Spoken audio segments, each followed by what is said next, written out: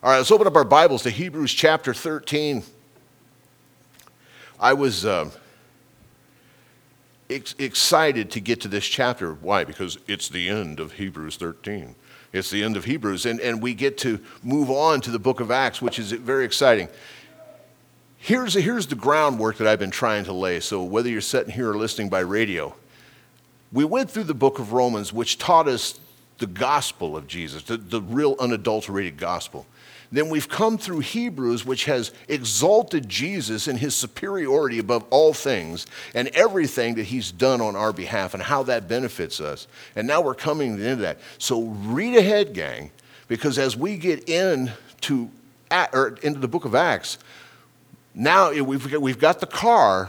Now we're going to show you how to put the engine in it, because that's found in the book of Acts. It is the quintessentially the blueprint for the church. It is how the church is to operate. So I'm very excited looking ahead to get into the book of Acts. But there's some great stuff here in this closing chapter that Paul writes to us, I believe it is. And, he spent all this time, talking about the superiority of Jesus, and he's laid this out. And keep it in mind, just as to remind you, he was talking to Christians who had been discouraged, Christians who had thought about maybe going back to Judaism, back to the weak and beggarly things of taste not, touch not, let's go up and sacrifice. Maybe it wasn't good enough what Jesus did. And he's cleared all that up. And so he comes here and he makes this simple statement. Look at verse 1. Let brotherly love continue. Be not forgetful to entertain strangers, for thereby some have entertained angels unawares. Remember them that are in bonds as bound with them, and with them which suffer adversity, as being yourselves also in the body. In the New Testament, there's basically 4 words that are translated love. First one is eros, which is where we get the word erotica from. It's a sexual type love. That's what the Bible uses when it uses the word eros. It's what it's talking about. But then there's another word, it's storge. And the word storge in the Greek is a type of word that designates family love. Love between a father and a son, or a mother and a daughter, or just within the family in general. And then there's the greatest love of all, which is agape. And this is one that we all know. And everybody knows the word agape, because it's an unconditional love. It's that type of love that gives just because it loves.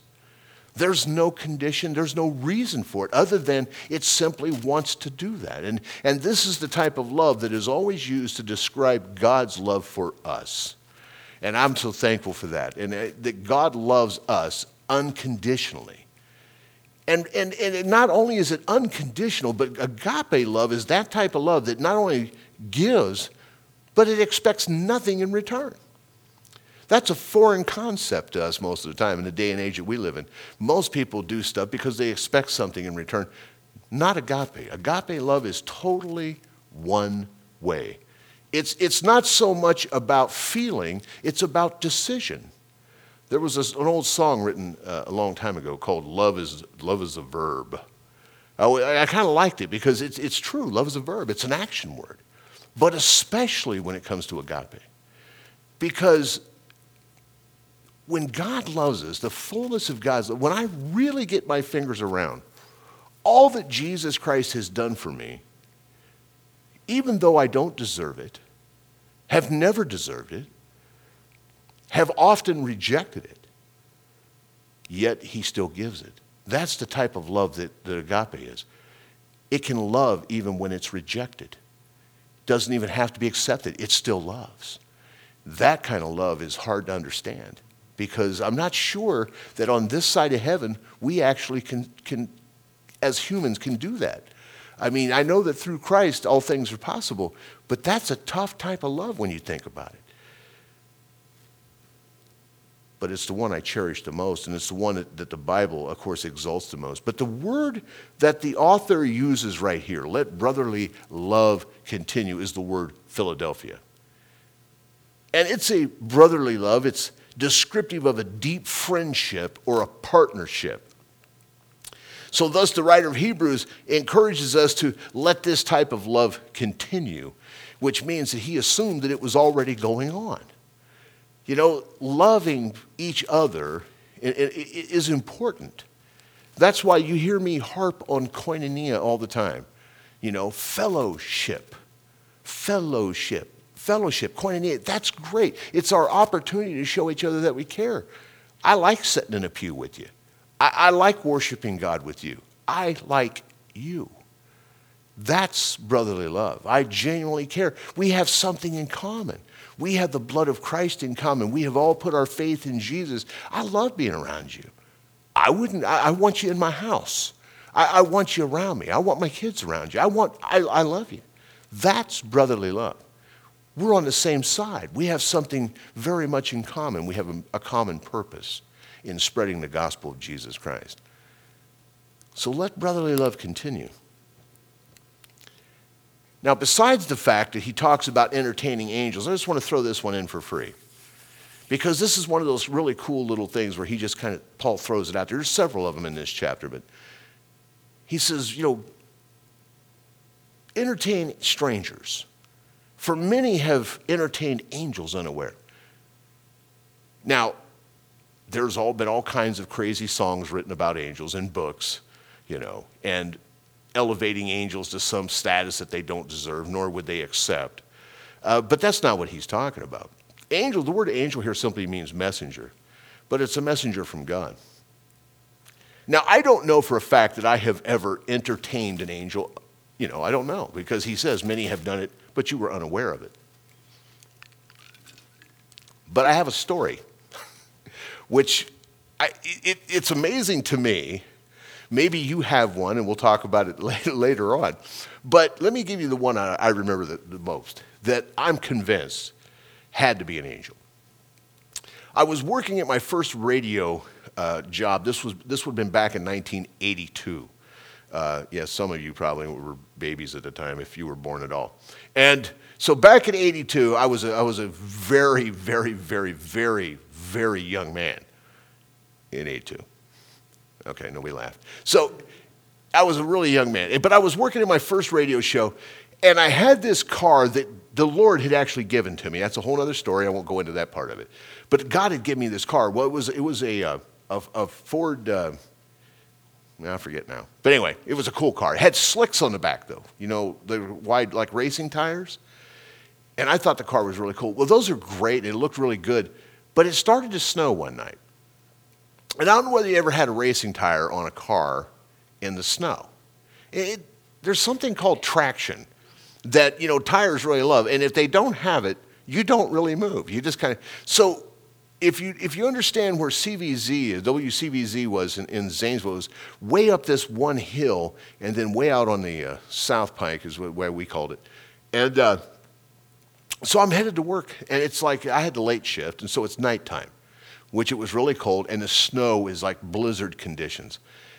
And I'm thinking, I'm going, and I'm trying to time the lights so I don't have to stop. Why? Because I had slicks on, and there was no traction, and I knew. And I thought, dear Lord, when I get up to this one, I got to go up this hill. And I'm thinking, Lord, please just let the light be green, because I'm hopefully enough cars that went through, it'll be enough traction I can get up. So I'm driving, and I get, and sure enough, not only was the light red, but there was like a line of cars in front of me and a line of cars behind me. Now, I didn't mind if I had been the last car.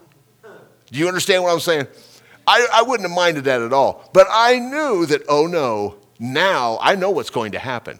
Because this car had a big old Windsor, I think it was called a 450, it was a huge, and it was like a 4-speed. And I knew as soon as I let off that clutch what was going to happen. I was going to hear bzzz, just spinning. I knew I wasn't going to move. And I thought, Lord, these guys behind me they're going to really get ticked off.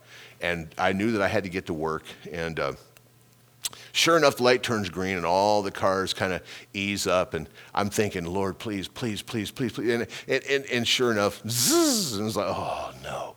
And I'm looking out, and I got the windows, and I could barely see out my side window. And there was cars in line behind me, and I'm going, oh no, I'm really making people mad. And now, I probably won't make it to work because somebody's going to beat me up, and it's just going to be bad. And the next thing I know, I hear this tap. And I look, and the guy scared me to death, and he's going like this. And I rolled my window down. He goes, do you want me to push you up the hill?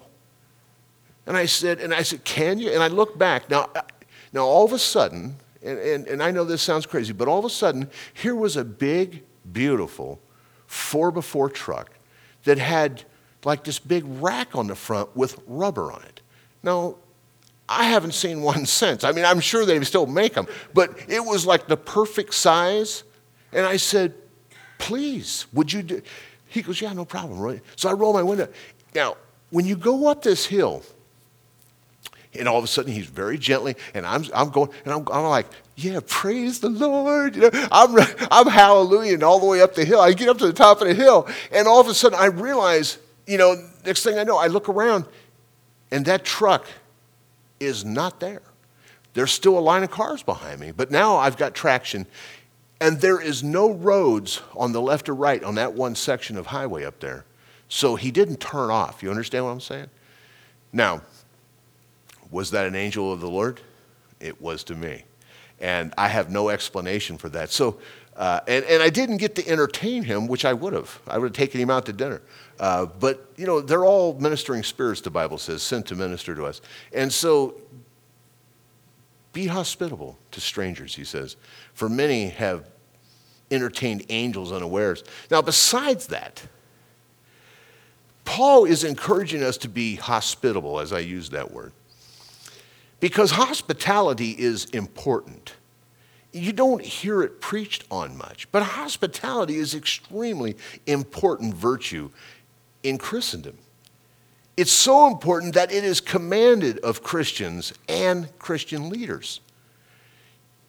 If you remember back in Romans chapter 12, verse 13, Paul told us to be willing to distribute to the saints and to be given to hospitality.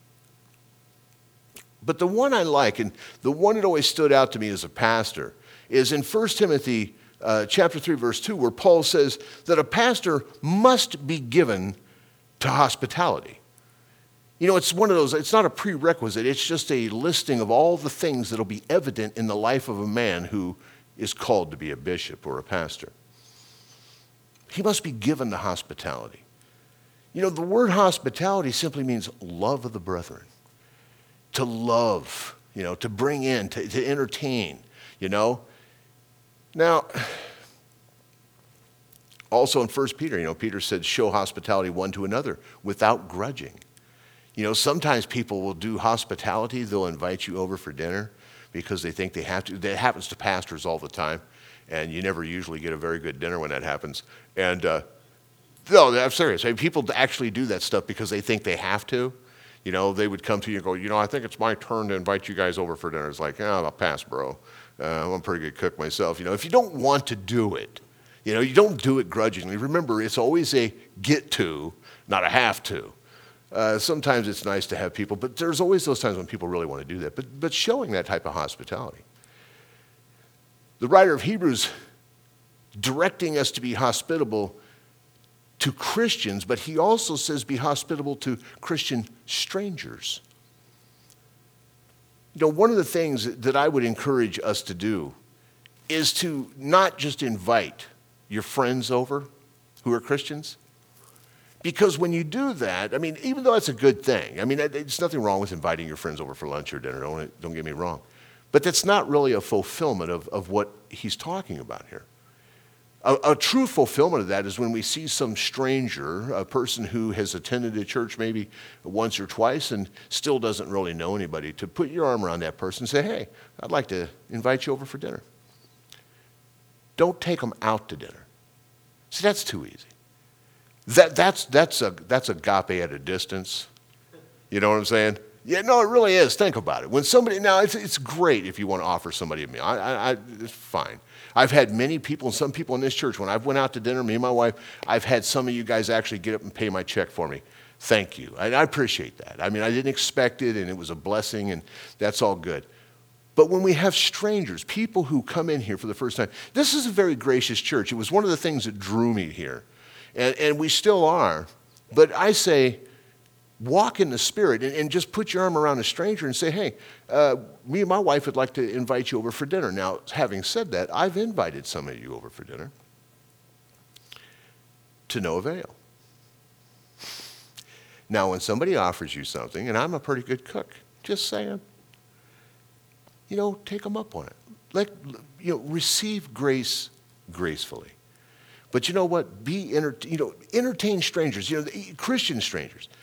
Welcome them, have them come to your house. When I was pastoring, and I was the lead pastor at Calvary Chapel, I loved having people over. I loved it. We didn't have the, what do they call it, the parsonage day, when people would all come to the parsonage. I was like, I didn't do that. I said, my door's open. Give me a call, man. You're on your way to work or whatever. The coffee's on. Come on over. My wife knows I'm telling the truth. It's like, come over. I don't care. I want to talk to you. I like that stuff. You're not interrupting me. If you are, I'll tell you. You know what? I got something better to do, bro. Call me again. I'm honest. But most of the time, it's just, what? I love doing that stuff. We need to do that. Be a fellowship junkie, but put your arm around a stranger. Entertain strangers, because in so doing, sometimes you might be entertaining an angel unaware.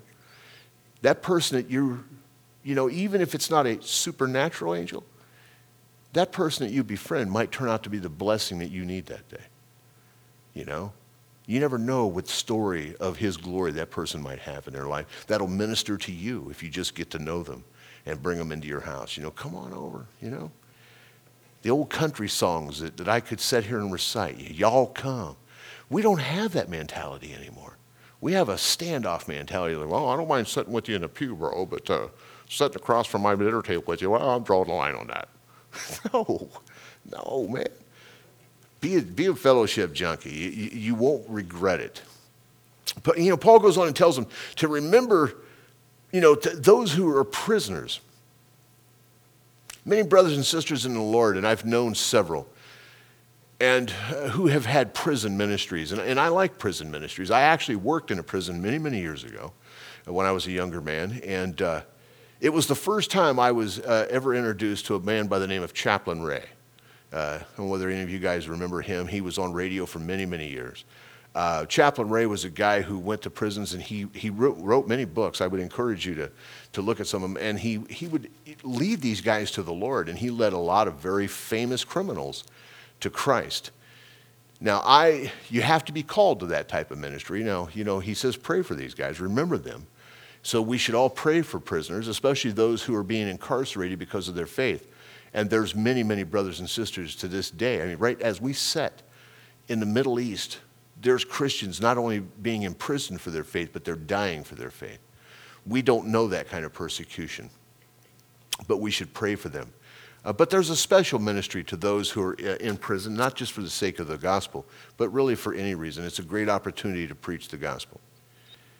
Now look at verse 4. He says, marriage is honorable in all, and the bed undefiled, but whoremongers and adulterers God will judge. It's very clear from the many biblical texts that the Bible strictly condemns sex outside of the marriage commitment. Thus, this verse, fornicators and adulterers God will judge. But the Bible also celebrates the sexual love, that eros-type love between a husband and a wife. And the bed is undefiled. Matter of fact, it always amazed me that one of the greatest books in the Bible dealing with the issue of marriage is found in the book of the Song of Solomon. I love it. And it's interesting.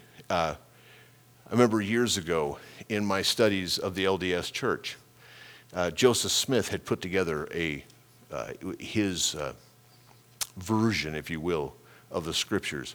And the only book in it that he left out was the Song of Solomon, which I always thought was interesting to me. And why is that? Because think about it. Even though that book, the Song of Solomon, many people won't even read it. And it was like banned in some churches because, it's too explicit.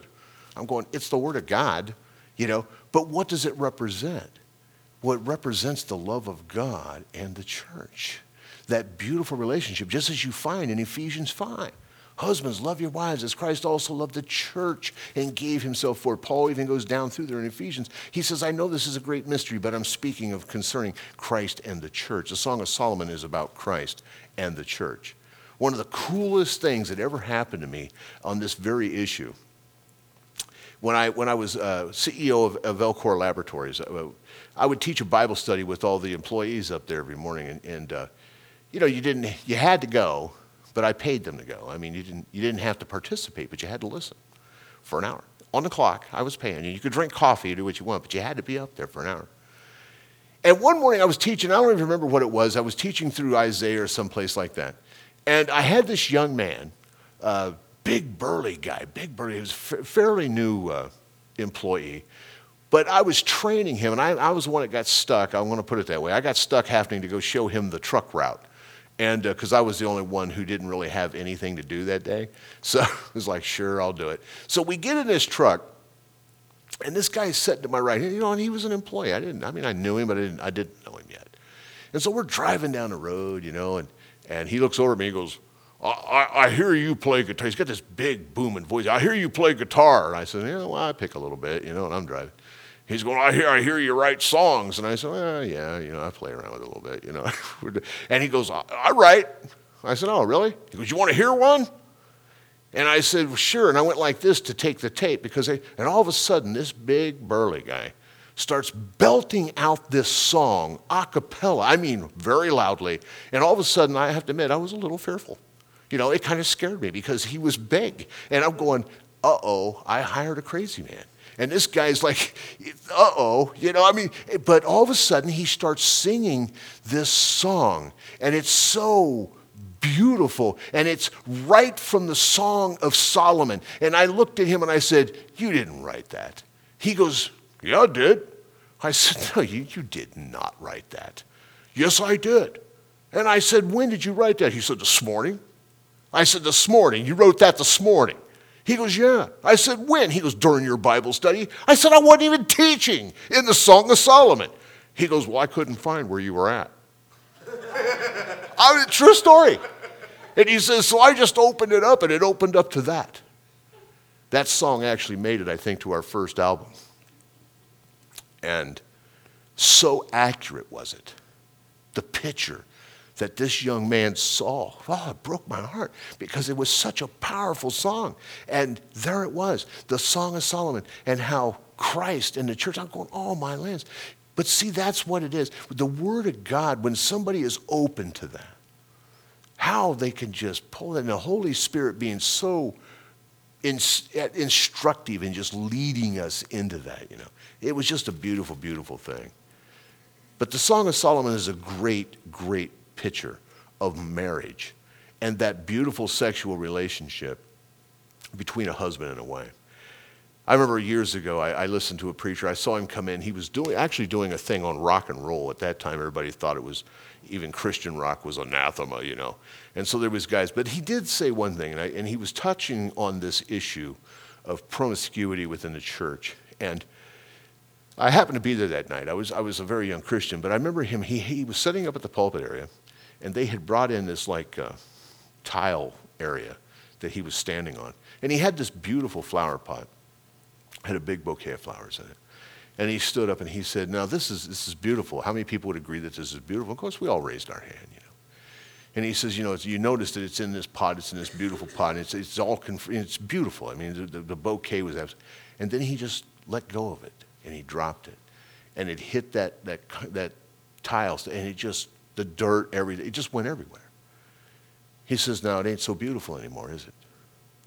When you remove it from its confines, it becomes something dirty. It becomes something that's not very beautiful. And that's why the Bible condemns that. The Bible says, don't do that. Don't defile yourself. Allow yourself to engage in that relationship that is only between a husband and a wife. Why? Because it's a great example of the church. And the church is never defiled, and thus the marriage bed is not defiled. It's not. It's something that we embrace because it is something that God wants us to enjoy. It's the way that a couple come together and become one in the Lord, and in so many ways. I heard it said one time, this was interesting, and I don't remember the preacher that said it, but I liked it. The enemy of our soul wants to do everything he can to encourage sex outside of the marriage bed, that he might defile those who engage in it. And in turn, he wants to do everything he can do to discourage sex in the marriage bed, where they might be cleansed from their defilement. Let's not forget, that's the way the enemy works. He wants to do that. And I've had this told to me so many times, so many people's experience on that issue. But the marriage bed, Paul throws it out here. The marriage bed is undefiled. Marriage is honorable. Look at verse 5. Let your conversation, of course, from the received text, we understand the word conversation means your manner of life. Let your manner of life be without covetousness, and be content with such things as you have. For he has said, I will never leave thee nor forsake thee. If you're taking notes, you need to underline that. I will never leave thee nor forsake thee, so that we may boldly say, the Lord is my helper. I will not fear what men shall do unto me. Covetousness is often described as greed. Unfortunately, in our day and time, in our culture, greed is often excused or even admired because we changed the name of it. We call it ambition. Well, he's got a lot of ambition. But contentment, however, and I liked it because the Bible teaches contentment. That's what we really need to have. Flip with me, if you will, to Philippians chapter 4. I just want to read something to you. Because contentment is the exact opposite of covetousness. And Paul gives a great illustration of how this is lived out in Philippians chapter 4. Look at verse 11, and we're going to read through 15. He says, not that I speak in respect of want. This is the Apostle Paul writing. For I have learned in whatsoever state I am, therewith to be content. I know both how to be abased, and I know how to abound. Everywhere and in all things I am instructed, both to be full and to be hungry, both to abound and to suffer need. I can do all things through Christ, which strengtheneth me. If you're taking notes tonight, you need to mark that. I can do all things. Why? How? Through Christ, who strengthens me. Notwithstanding, you have well done that ye did communicate with my affliction. They had shared with Paul. They had helped him out. We're living in a time, that there's so many people that preach the prosperity type thing. God wants everybody rich. Remember coming home one time, there's an old guy out there, kind of the grandfather of that doctrine, by the name of Kenneth Hagin. And he wrote a book years ago. And I was just a young preacher. I was still on radio, early 80s. And I remember coming home one time, and he had this real southern accent. And he said, and he always would start off by saying, today I'm going to be teaching from my book. And he would teach from his book. And I always thought, well, why don't you try teaching from the book? You know what I'm saying? I just always wondered why he never do that. But he said, today I'm going to be teaching from my book called God Wants You Rich. And at first I thought he was joking. And then as the more I listened, I realized he wasn't joking. They really believe that. Even though the Bible says that there will come those in the last days teaching that gain is godliness. But he goes on and he says, but godliness with contentment is great gain. Now listen, I'm not saying that God wants you poor. I think if you had money, use it for the glory of God. I always did that. I always tried to do that. I can attest and I can connect with the Apostle Paul when he says, I have abounded and I have been abased, but I've learned to be content in whatever state I am. There's been times in my life when I had access to large sums of money, free flowing. Because why? Because God's good. The Lord is good. But there's been times when I've been put to the test. And there's been times, but you know what? I can honestly say it didn't matter to me one way or the other. I was just as happy in Christ having a lot as I did in having a little. And I've actually been through that process a couple times in my life. So you know what? Contentment is what we should be seeking for, not just stuff, because stuff perishes. You know, somebody said one time that he who dies with the most toys wins. I got news for you. It's not true. So often we just accumulate stuff, and I don't know, me and my wife went through a downsizing here a few years ago and found out that you can do with a whole lot less than what you think you have. You know, you can, and most of the time it's just junk. Look at verse 15.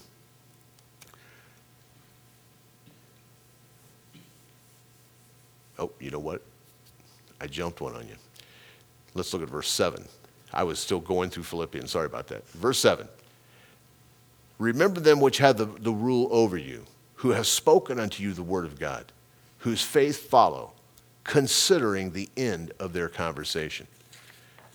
Now, I always love this verse, and Paul's going to retouch on this before he closes out.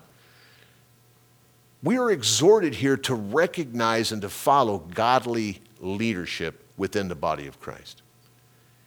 But I would point out to you that this is a conditional commandment when you look at it. It's predicated upon the leader's fulfillment or his faithfulness to teach the Word of God. This is what Paul says. So he gives this condition. He says, who have spoken unto you the Word of God. Therefore, it's my firm contention and my belief that only those leaders within Christendom who deliver the unadulterated full counsel of God through his word are deserving of such loyalty and emulation. We're not called to just follow lamely anybody who calls himself a pastor or who somebody else calls a pastor. Paul says, look, remember them which have the rule over you, who have spoken unto you the word of God. But look what he says, considering the end of their conversation. Considering the manner of their life. Are these men actually teaching the Word of God? Are they giving you the full counsel of God? Does their life show it? Do they show it? So often, it's not the case. And we need to not just blindly follow, we need to compare those guys with the Word of God. So it's those who have delivered the unadulterated Word of God. These are the ones who are worthy of emulation. Matter of fact, in 1 Timothy chapter 4, verse 16, Paul says, take heed unto thyself, talking to young Timothy, and unto the doctrine, continue in them. Continue in them, for in doing this thou shalt save thyself and them that hear thee. I love that. He tells Timothy, continue in the doctrine. So often today within Christendom, gang, doctrine means nothing. That's why when we started our study, I told you, theology is important.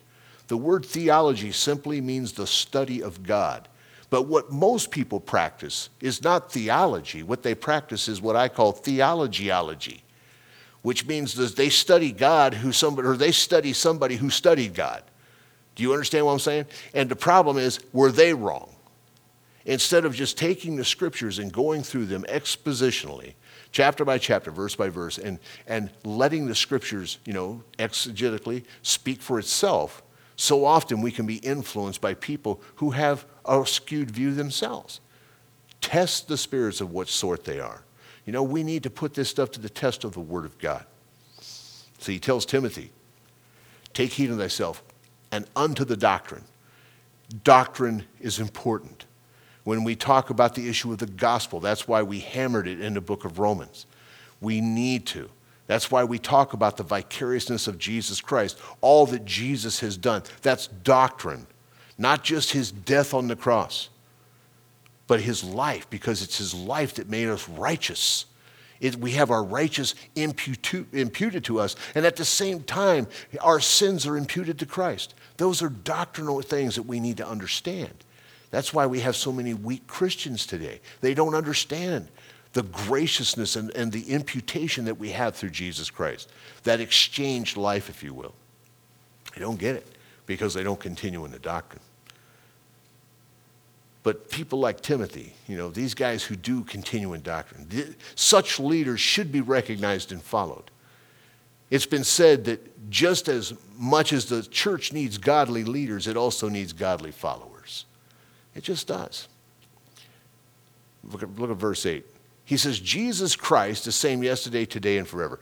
He just throws this out. And I love the fact that he does this. It just jumps out at you. Jesus Christ the same yesterday, today, and forever. So often in my stint as a Christian, I don't want to say career, that just sounds crazy. But as long as I've been a pastor and a Bible teacher, for over 30 some years, I've actually had people who believe, and wholeheartedly believe, because of their ignorance of the Scriptures, that there's like the God of the Old Testament, and then there's the loving Jesus. The God of the Old Testament was a God of wrath, and then there's gentle Jesus, the gentle shepherd. And they believe this. And I'm going, you do realize that the gentle Jesus was the one who called into existence everything that is found in the universe. For by him were all things created that were created. And without him was nothing created that was created. He is God. He is the same yesterday, today, and forever. He is immutable. He is the one. He is the only. He's the Alpha, the Omega. He is all in all. Jesus, the same yesterday, today, and forever. And that's why we can place our faith and our hope in him. Why? Because he doesn't change. Men change. Their attitudes change. Their doctrine, because of their lack of knowledge, might change, but Jesus doesn't change. Jesus never fails. I love that he just throws that out there. Jesus Christ, the same yesterday, today, and forever. He's the God of the Old Testament. He's the God of the New Covenant. And he has extended his grace and his mercy and his restoration to all those who will simply say yes to that. Thank God for that tonight, gang. Paul throws this out as if it's out of nowhere. When we talk about the non-changeableness of God, I use the term immutability. That's what it's called in theology. It's immutable. God is immutable. There's an old saying. Write this down. Get this one in your heart. Make note of it. If it's new, it ain't true. If it's true, it ain't nothing new. So often in the body of Christ today, there's all kinds of new stuff that comes down the pike. Yeah, somebody's always got a new this and new that, some new way of bringing Christians or getting whatever. No, Jesus Christ the same yesterday, today, and forever. If I hear one more time somebody talk, well, we want to be culturally relevant. Oh, dear Jesus. Really? Think about it. Before Paul the Apostle preached the gospel of grace, culture had been around for about 3,000 to 4,000 years. It wasn't like their first introduction to God. Paul himself was a great rabbi before he became a great Christian. But I never heard Paul ever say, we got to really, let's send out a group of people and let's look at what the culture is really like so that we can figure out some program that we might lure them in. No, what did Paul do? Paul went about preaching the gospel. I love what it says in the book of Corinthians, and we'll get to it. Some believed, some didn't. The same as it is today, gang. I don't care what kind of bait you use. You can lure them in, you can give them hamburgers, but whatever you bring them in with, you will have to keep them with. Don't ever forget that. There's been churches, I remember here not too long ago, there was a church offering free gas tickets. Remember when the gas was really expensive? Yeah, they were offering free gas cards. And of course, the place was packing out. They were packing it out. Well, sure they were. They were giving away free gas, and gas was like $4 a gallon. So they were giving $25 gift cards just to get you to come to church. Whatever you bring them in with, you have to keep them with. And if you don't keep getting bigger and better, what happens? Well, they go away. They go away. If all we bring them in with is great music, then the music has to continually get better. Why? Because there's this thing that we call the law of diminishing return. You understand what that is, right? The law of diminishing return simply says that it takes more and more and more to get the same feeling, because that's what a lot of churches are based on anymore. Let's face it. I'm not picking on the body of Christ. It's just an observation, gang. We've given so much of ourselves over to just feeling. Well, it feels good. No, we don't walk by feelings. The Bible says that. We walk by what? Faith. So we want to be consistent. What do we want to bring them in? Now, one time I heard that they were actually offering for the people who would bring Sunday school kids, they wanted to increase their Sunday school, so they started offering tickets to McDonald's. Well, of course, they had a big influx of kids till the tickets ran out. Whatever you bring them in with, you got to keep them with. That's why if you catch them with the Word of God and they come in to hear the Word of God, then you don't have to do anything else. Why? Because the Word of God never changes. It never changes. It only gets better as you go through it. I was not surprised, well, maybe a little, when I got the email Saturday telling us that our show was basically the #1 show. And I was telling this earlier to somebody. I said I had somebody trying to pat me on the back, and I know they were just trying to pay me a compliment. It's like, well, you are, and trying to, and I go, no, it's not me. It's not me. It's because we're taking people systematically through the Word of God. And when you go systematically through the Word of God, who gets exalted? Me? No, Jesus. Jesus gets exalted. We talk about all that Jesus has done and how that affects you. Man, I don't know about you, but I probably get more out of it than you do. I love hearing about all that Jesus has done for me. I love hearing the fact that it's not predicated upon my works. I love hearing that. It energizes me. Do I preach with passion? Yeah, because I believe it. I'm thankful for it. But it has nothing to do with me. It's the Word of God. The Word will not return void. It's the power of the Word of God. It's just that simple. So if we bring them in with the Word of God, we don't have to worry about making a better program or giving them hamburgers or whatever the case. We don't have to do that. We just have to keep teaching the Word of God. The biggest encouragement, and I was sharing this earlier, what encourages me is now we have like 180-some people a day who are downloading the iPod or the podcast and coming to our website here at MARM to listen to the Roman and Hebrew studies. They're actually just going with it with us. They're going through it with us. I actually put an invitation out. We'll be broadcasting that. It's for people to come on Sunday night. I've never done it before, but we're going to start broadcasting that. Because if you want to come and sit, because obviously we've had people show up and they want to worship with us and through the Word, and that's cool. But what my encouragement is there's been other pastors, and there's pastors now who are listening to the broadcast.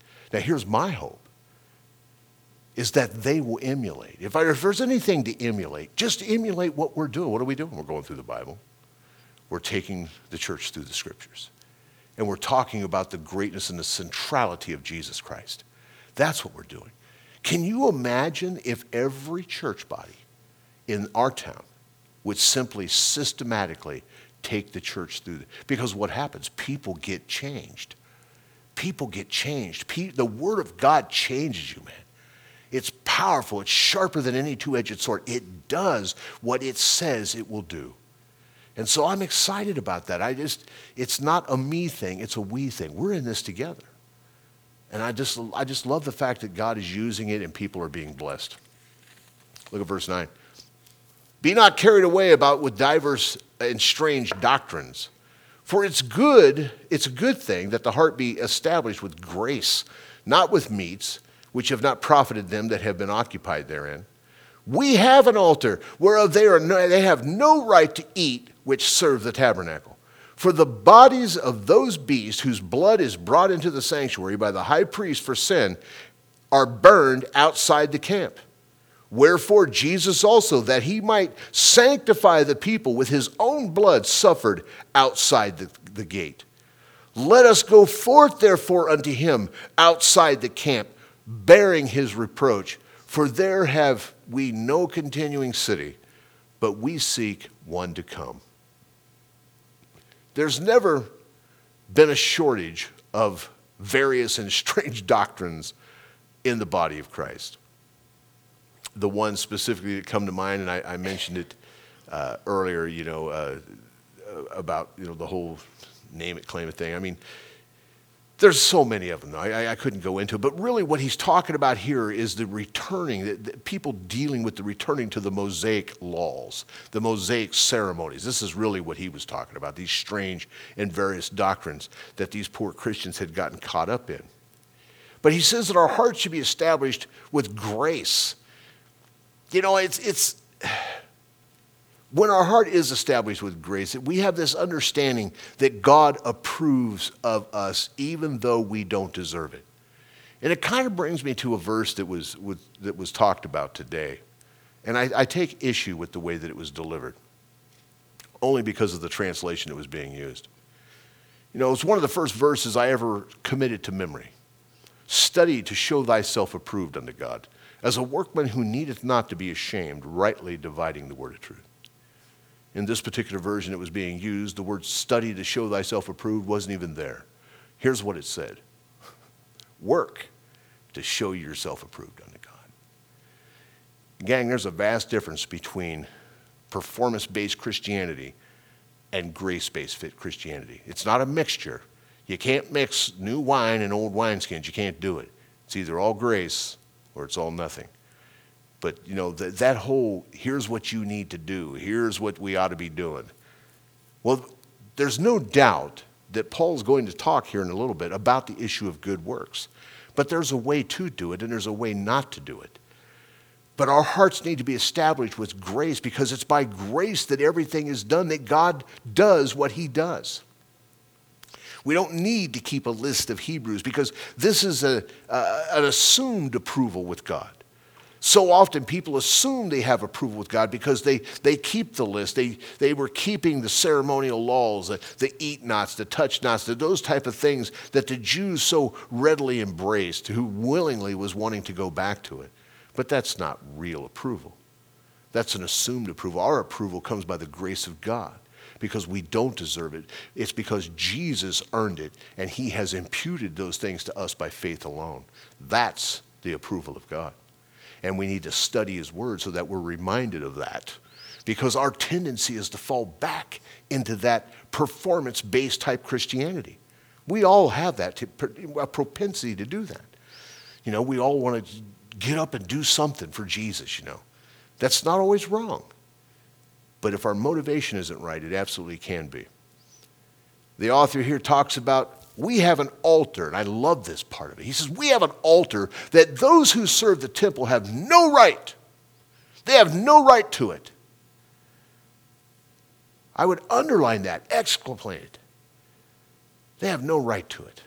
These Jewish Christians had probably been branded as illegitimate by other Jews, as many of those Jews today who put their faith in Christ are branded illegitimate. They don't even consider us Jews. How dare you even claim the blood? As much as I love Israel, Shalom Shalom Yerushalayim, as much as I love Israel, but even today, as much as I love Bibi, I love him. He's a great man of God. It's too bad he hasn't changed the rules, because if you're Jewish and yet you claim the name of Christ, you have no inheritance in Israel. Whether you knew that or not. Every other Jew is allowed to go there and be a citizen, but not those of us who claim Jesus. Oh no. That's a whole other issue, you know. These Christians were branded as illegitimate. Why? Because they had placed their faith in Christ and they did not continue in the Levitical system. They just didn't do it. So they considered them outcast. So they were not taking their sacrifices to the temple to be offered. So Paul insists here that we have an altar. And it is an altar who these people have no right. Those who do go to the altar, those who do go to the temple, they had no right to it. Our altar is the cross of Jesus Christ as Christians. That's our altar. It is the very centerpiece of the Christian gospel and our understanding of that. In 1 Corinthians, you don't have to turn there, you can just write it down. 1 Corinthians chapter 1, verse 18, he says, "For the preaching of the cross, to them that perish is foolishness, but unto us it is the power of God unto salvation." Because Jesus suffered outside the gate, he said, let us go forth unto him outside the camp, bearing his reproach. If Jesus was rejected and his sacrifice, which he performed on the cross, which is our altar, was branded illegitimate by the Jews, what better do we expect? Identifying with Jesus often means bearing his reproach, the very thing that unfortunately some people are not willing to do. When the writer refers to outside the camp, he's referring to the institutional or the institution of Judaism, going outside of that which had rejected Christ. It's important to remember that the Jewish Christians had been raised to consider everything that was outside the camp was considered unclean and evil. They believed it. Anything outside that camp was considered unclean. And yet we're told that this is the very place that we must follow Jesus, because Jesus came to save an unclean and an evil generation. There's no doubt that it's not always easy to bear his reproach. But it's easier when we remember that we have no city here. We have no continuing city. This is not our residence. We are aliens in this world, gang. We are passing through. We seek for a city whose builder and maker is God. We search for a permanency that is coming, and it's coming quicker than we think. But it is coming. But this isn't it. Look at verse 15. By him, therefore, let us offer the sacrifice of praise to God continually. That is the fruit of our lips, giving thanks to his name. But to do good and to communicate, forget not, for with such sacrifices God is well pleased. Because we have an altar, the cross, and a superior high priest, Jesus Christ, we should always offer sacrifices, but not the bloody sacrifices of the old covenant, but the sacrifice of praise, which is the fruit of our lips. In this particular passage, the writer of Hebrews spells out several essentials for proper praise. Let me give them to you one at a time. Number one, a praise that's pleasing to God is offered, you'll see, by him. Let us offer sacrifices, he says, by him. That is, by Jesus Christ, on the grounds of his righteousness and his being pleasing to God. Number two, praise that pleases God is offered continually. Continually. Number three, praise that pleases God is a sacrifice of praise. A sacrifice means just that, my friends. It means sacrifice. Sometimes it's costly to give the praise to God. Sometimes it's inconvenient to give the praise to God. But it's always what pleases God. Number four, the praise that pleases God is the fruit of our lips, which means that it's much more than just thoughts that we think about God. Those are good, but that's not a sacrifice of praise. It's the fruit of our lips. It's when we talk about the Lord. It's when we talk about how good the Lord is. So often I've had people who would come to my business or come to the church, and they would look at all the things that the Lord has done, and they would try to pat me on the back as though I, by my own power, had brought about these particular things. I've always been keen to tell people, oh, no. This is the Lord. Everything that has happened to us happened because of what God has done. He was the one doing it. It's that sacrifice of praise. And the more you do it, the easier it becomes to just simply give God the glory because he is so worthy. He's the one who deserves it. What proceeds from the lips is regarded as fruit, which reveals the character of the source of the fruit, of the tree that it came from. Then he goes on to say, don't forget to do good and to share or to communicate. He says, same thing. For with such sacrifices, God is well pleased. Praise is not the only sacrifice that pleases God. We're also sacrificing to God when we do good. When we do good, when we share. Praise and worship are important. Absolutely they are. But being motivated by our love of Jesus to do good works is just as important and pleasing to God. This is why we're told in Ephesians 2:10 that we are created in Christ Jesus unto good works. Not to be approved, but to simply to please him who has done all for us. Well, let's just go on, and we'll touch on this a little bit later. Look at verse 17. He says, obey them that have the rule over you, and submit yourselves, for they watch for your souls, as they that must give an account, that they may do it with joy and not with grief, for that is unprofitable for you. Once again, not too far down in this chapter, the writer throws out this another reference to pastors and leaders.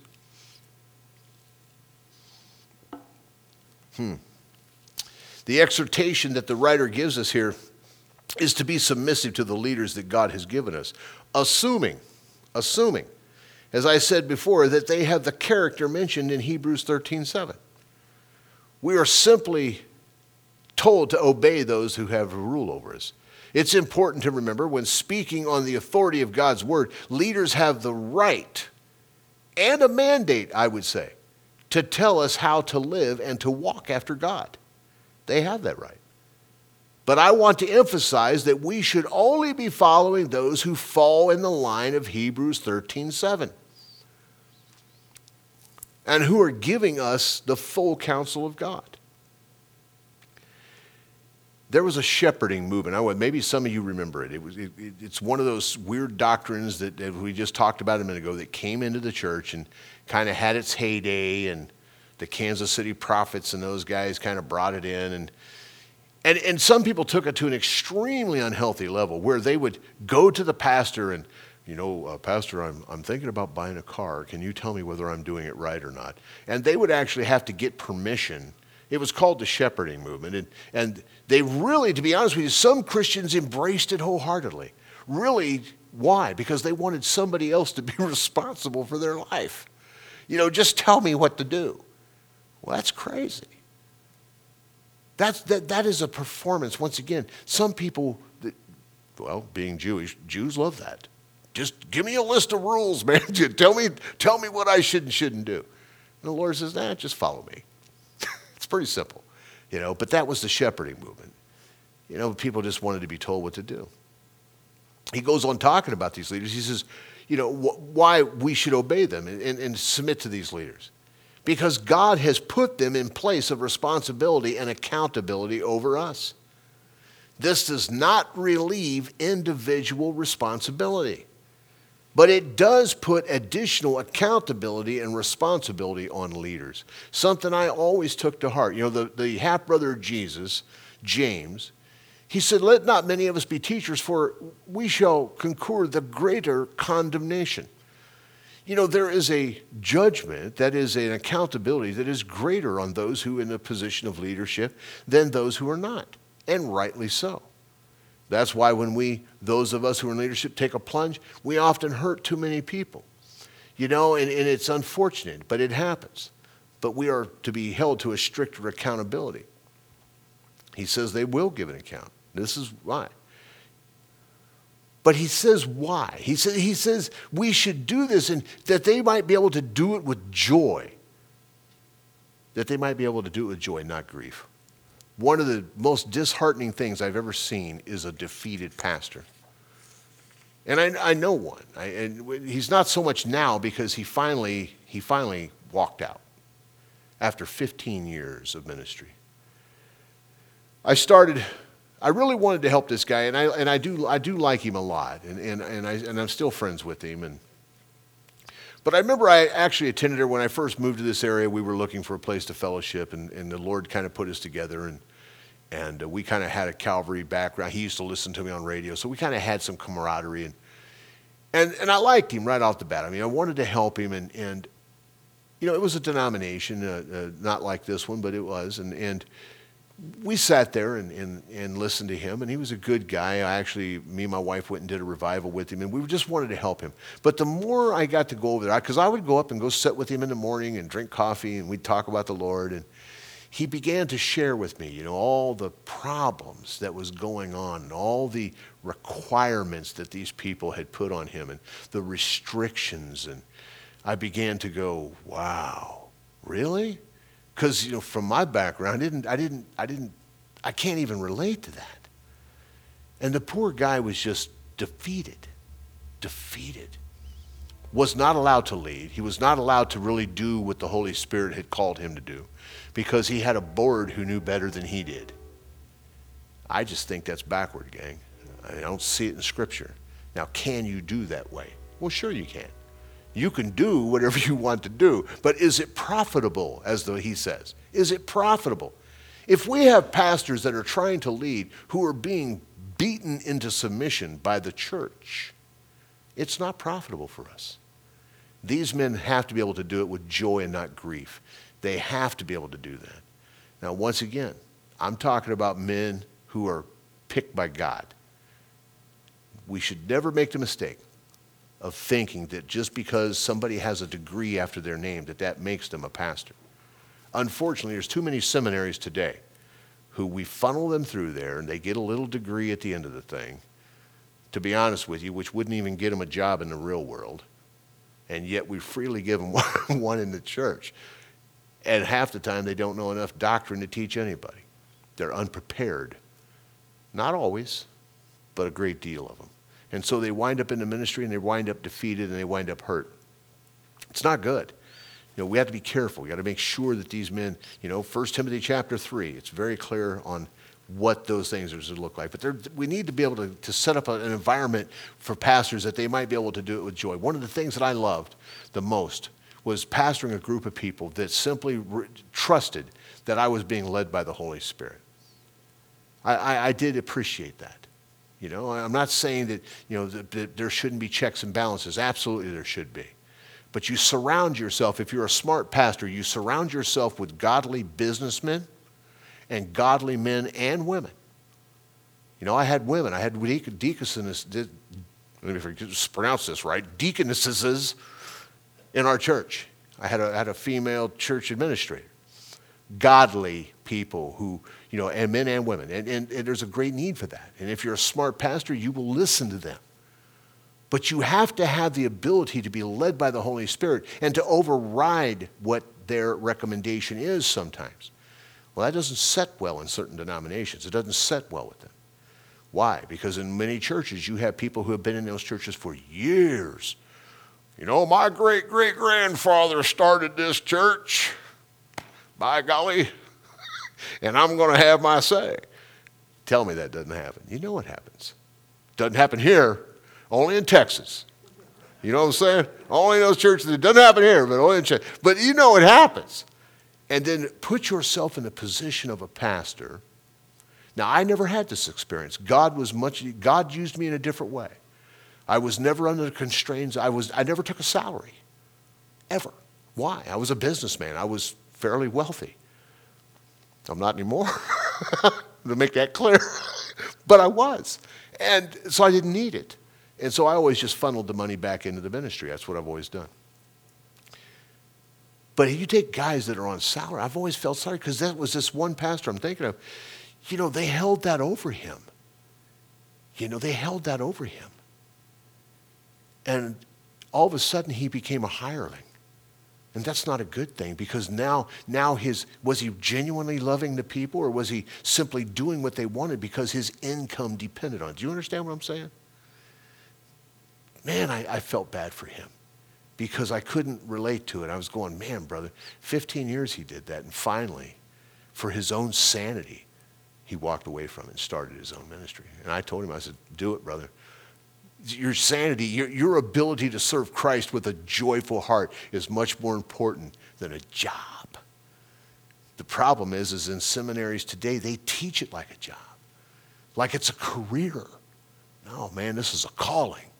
It's a calling, and it's an anointing. And if you have it, you'll be joyful in it. But boy, when it, I'm just saying it can be a challenge. So we want them to be able to do it with joy.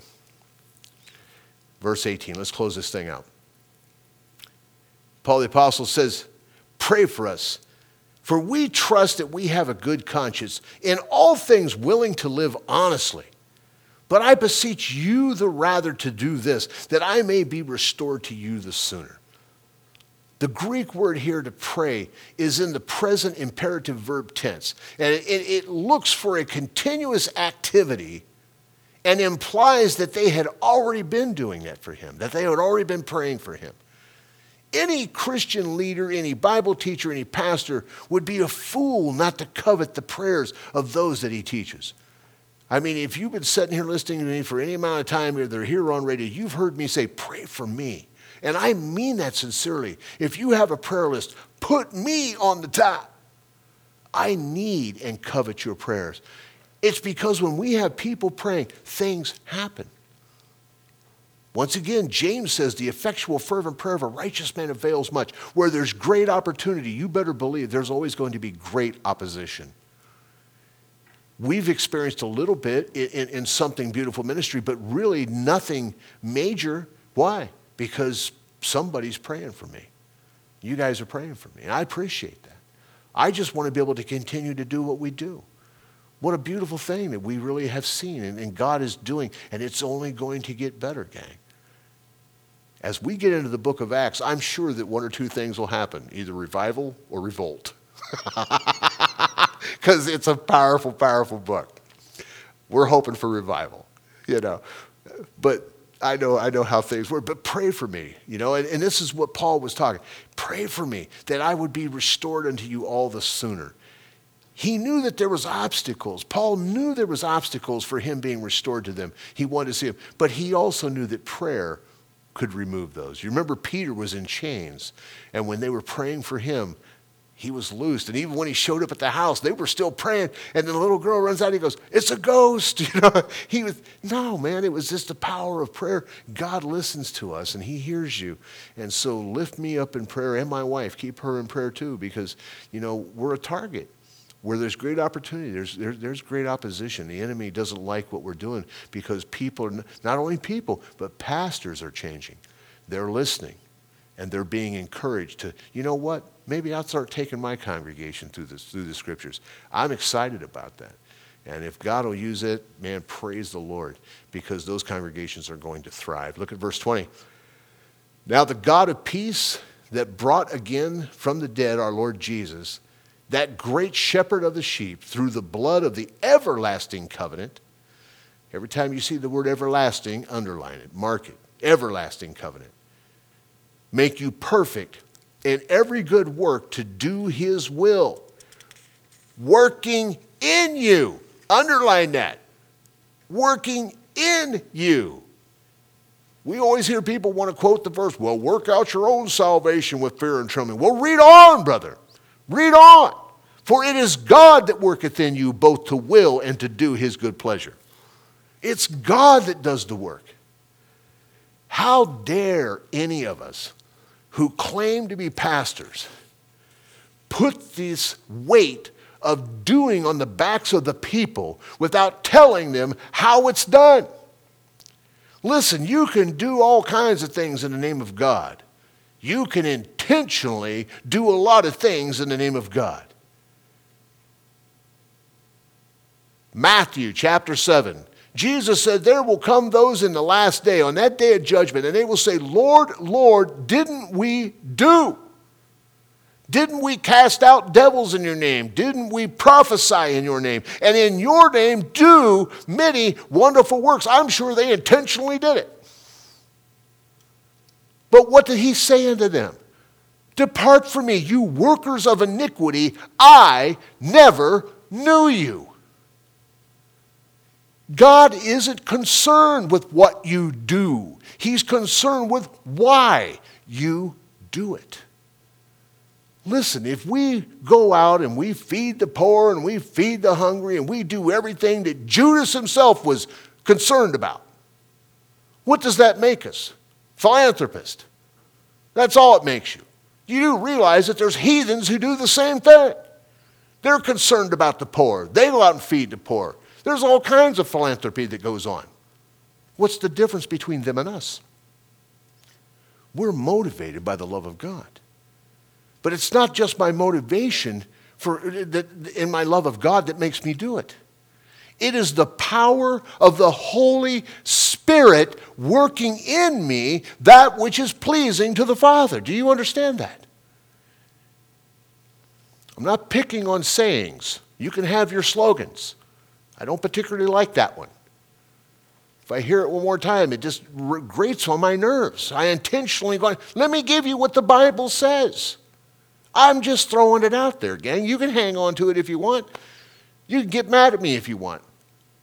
But I just want you to know what the Scripture says. You want to intentionally become like Jesus? Well, the Bible says those he foreknew, he also did predestinate to become conformed into the image of his Son. What does that tell me? You are going to be conformed to the image of his Son if you simply cling to the gospel of Jesus Christ. Why? Because it is the Holy Spirit that's working in you, and he's doing the works. Even Jesus said the same thing. He wasn't him, he said, it's the Father that doeth the works. It's God working in you both to do and to will his good pleasure. It's him. So what are we to do then, Doug? Well, submit to the Lord. Submit to the Holy Spirit. Be baptized in the Holy Ghost and allow him to do it. We're going to see this as we get into the book of Acts. Read ahead, gang. We know what the gospel is now. We know all that Jesus has done for us now because of our study in Hebrews. Now we're going to find out what the power is. Listen, there's nothing wrong with wanting to do good things. Do good works. But be them done by the power of the Holy Spirit. Do you realize that if we simply submit to the power of the Holy Spirit and the Lord lays something on your heart to do, I couldn't stop you from doing it. I couldn't stop you. If God has called you, just like the one that comes to mind, of course, is Brian. I won't mention his last name because of the radio. But we know Brian. He's the missionary guy. He's the missionary guy.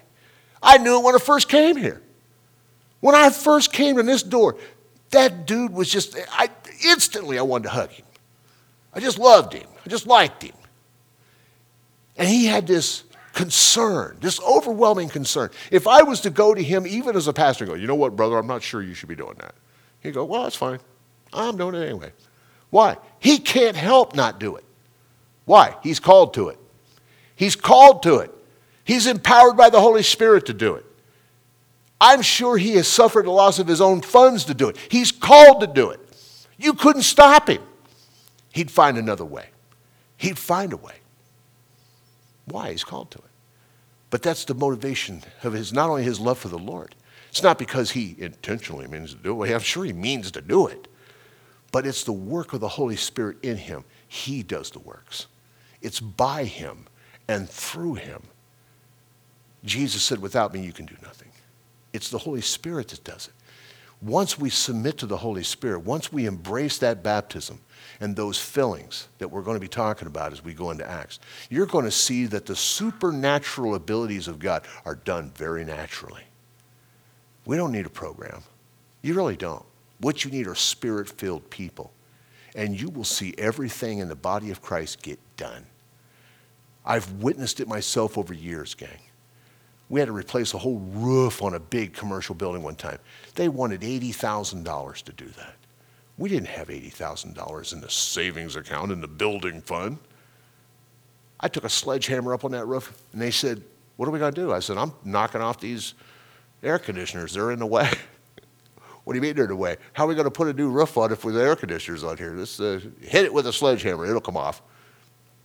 So me and my old pastor who went up there with me, who thought I was out of my mind, I knocked the air conditioners off the top of the roof. 3-story building. There was nobody down there, I made sure.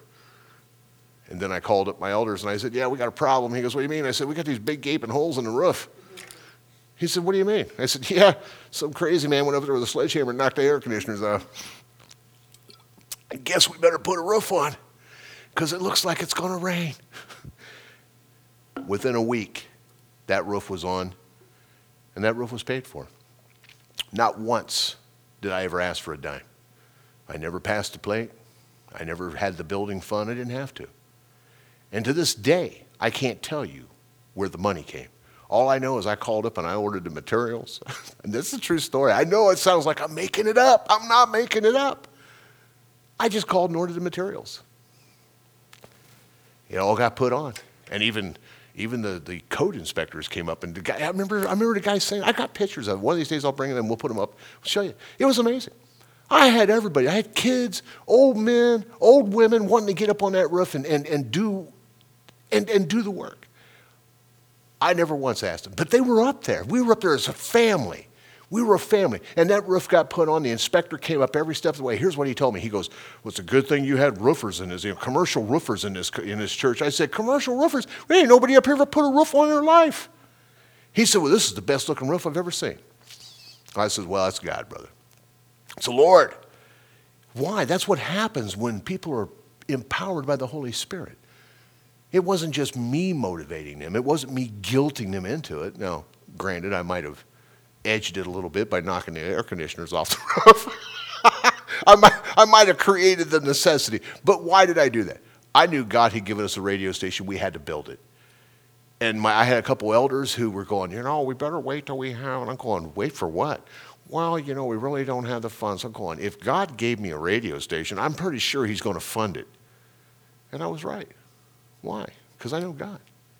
That's what he does. Where God guides, God provides. I wasn't assuming anything. I just assumed that God was going to take care of it. Why? He had given it to us. It's too simple. And that's why we always fall back to here's what we need to do. When really all we need to do is submit to the following and the leading of the Holy Spirit. That's really what we do. Read ahead, gang. When we get into the book of Acts, it's going to be amazing, especially the first chapter. It's going to be amazing. We're going to be talking a lot about that. Here's the power. Jesus said, look, you might be baptized with water, but you will be baptized with fire.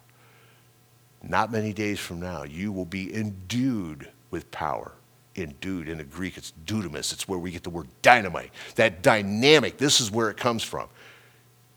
Listen, I can't tell you to go do something without telling you by which power you have to do it. You can't do it. Jesus said, in and of yourselves, without me, you can do nothing. But with the Holy Spirit and Jesus Christ, all things are possible. Let's pray. Father, we love you, and we do thank you for your word and all you've done for us, Lord Father. I pray that you would just bless your word, Lord Father, that people would be drawn closer to Jesus Christ and to walk in the Spirit, Lord, that we might embrace all that you've done on our behalf, all that you have imputed to us, Lord Father, by our faith alone. We are so thankful to that. We love you. We just ask, Lord Father, that the Holy Spirit, he would go beforehand. And as we get ready, Lord Father, to jump into this next great book, we pray, Lord Father, that you would guide us, that the Holy Spirit, he would have his way in teaching us all that you would have us to know about what is available to us in the Spirit. We love you and we thank you. In Jesus' name, amen.